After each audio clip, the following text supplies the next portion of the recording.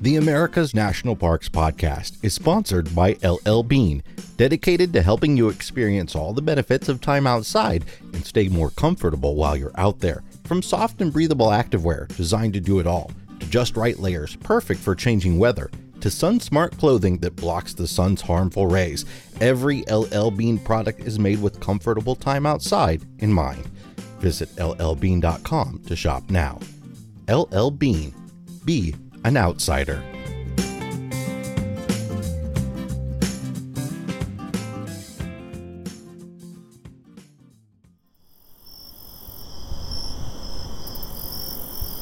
Excited voices turn to whispers as twilight finally takes hold. Visitors spread out along a gravel road that runs through the heart of an Appalachian forest.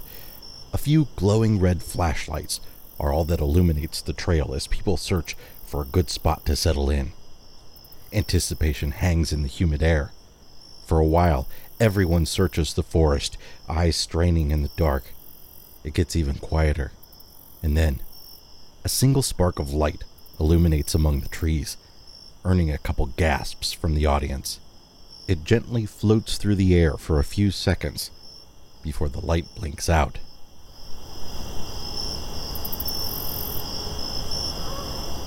Other lights begin to illuminate and drift among the trees. Some appear on the forest floor.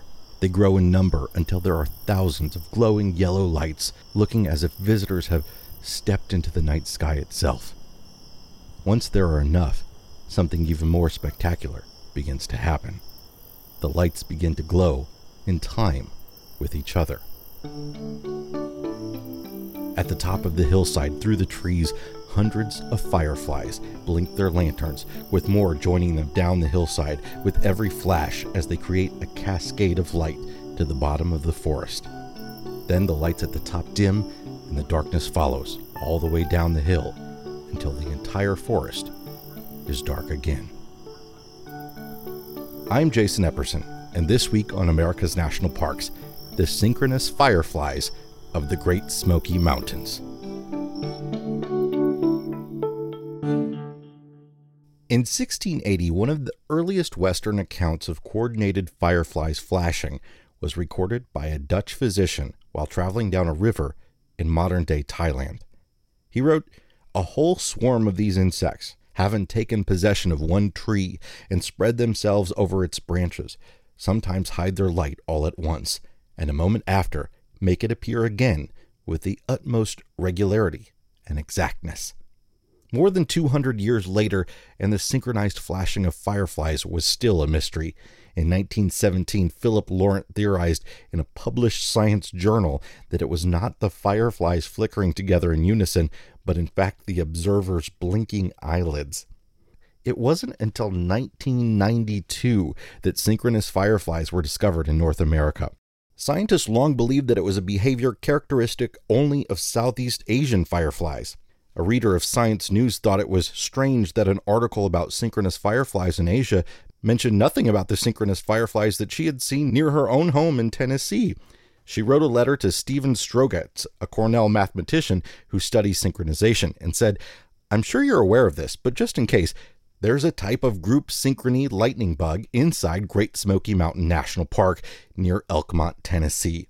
These bugs start up in mid-June at 10 p.m. nightly.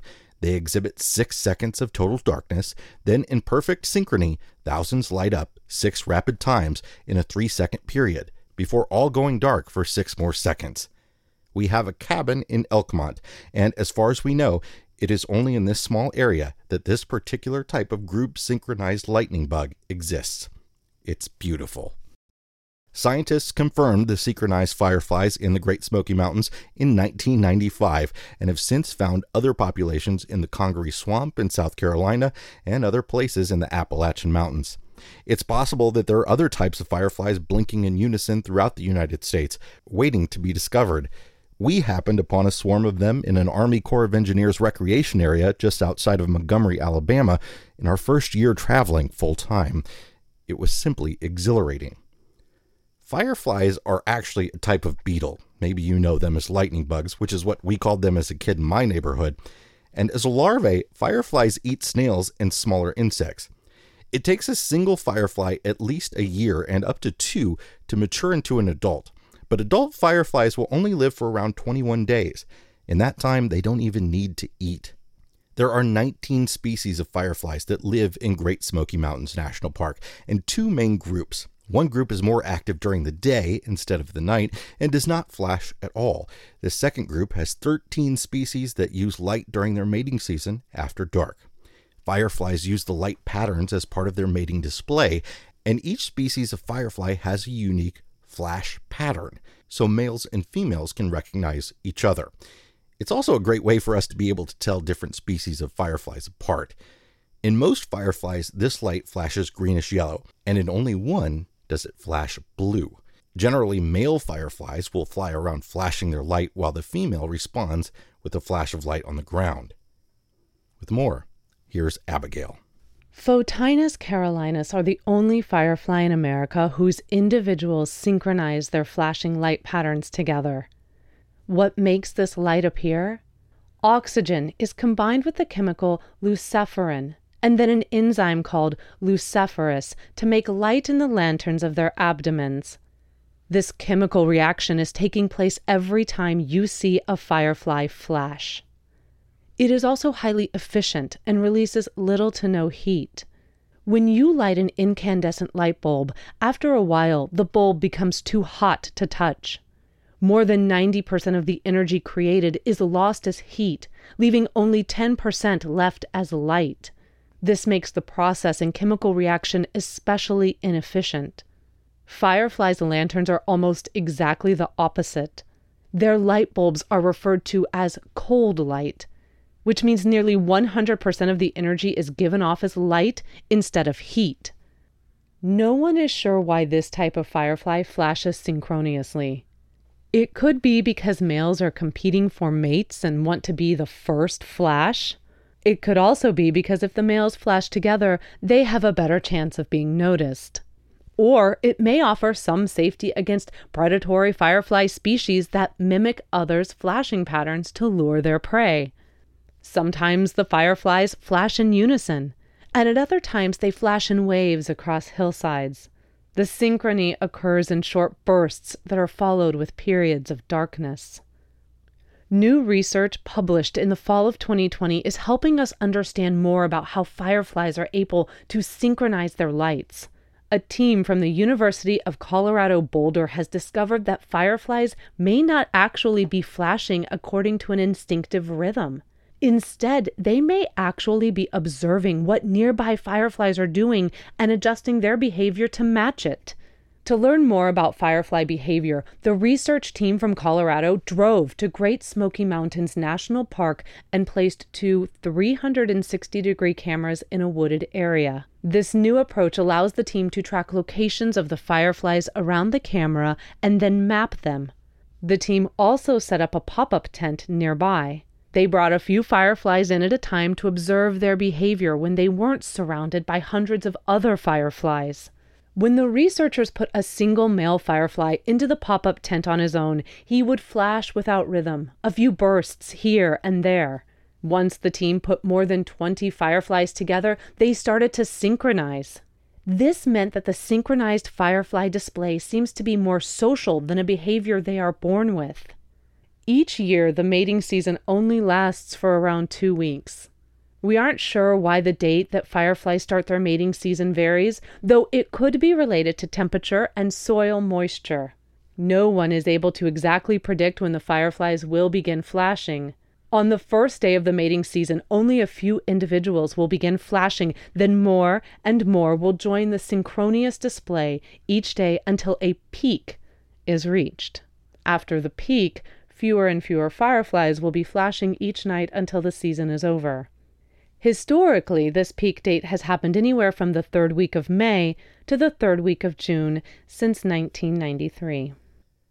Today, firefly tourism in the United States is booming, but fireflies are declining around the world. More than 2,000 species of fireflies are found across the globe, and fewer than 200 of those are in the United States. The main threat to fireflies is habitat loss, which is mostly due to development, which leaves fewer marshes and meadows for fireflies to mate in. Artificial light also disrupts the fireflies' mating season, who need the darkness to signal to their mates. And as most of the fireflies' lifetime is spent as larvae feeding on slugs and snails, they are vulnerable to pesticides and weed killer used in lawns. In the Great Smoky Mountains, the park runs trolleys during the firefly event to reduce light pollution in the parking lot. A lottery helps maintain the number of visitors each night to a manageable amount. There are even scientists dedicated to researching how we can better protect fireflies during this ecotourism by conserving habitat, involving local communities in their protection, and providing training programs for guides and interpretive materials for visitors. To see the synchronous fireflies in Great Smoky Mountains National Park, visitors need to enter a lottery system through recreation.gov.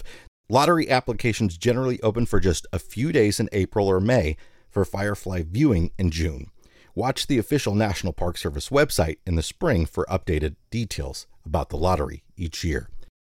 Remember that the quality of viewing each night can be affected by the environment. Fireflies may display less following a huge rainfall or on a misty evening, and cooler temperatures below 50 degrees also may cause the fireflies to stop. The phases of the moon have even affected the timing of the display. Nights with a bright moon may cause fireflies to start flashing later in the evening than usual. There are a few steps you can take to ensure this synchronous fireflies event is enjoyable for everyone. Using flashlights during the light show will impair visitors' night vision and can also disrupt the fireflies. Cover your flashlight with red cellophane or use a flashlight with a red filter to protect your eyes and the fireflies. You can also help protect fireflies in their habitat by not catching them and staying on the trail at all times.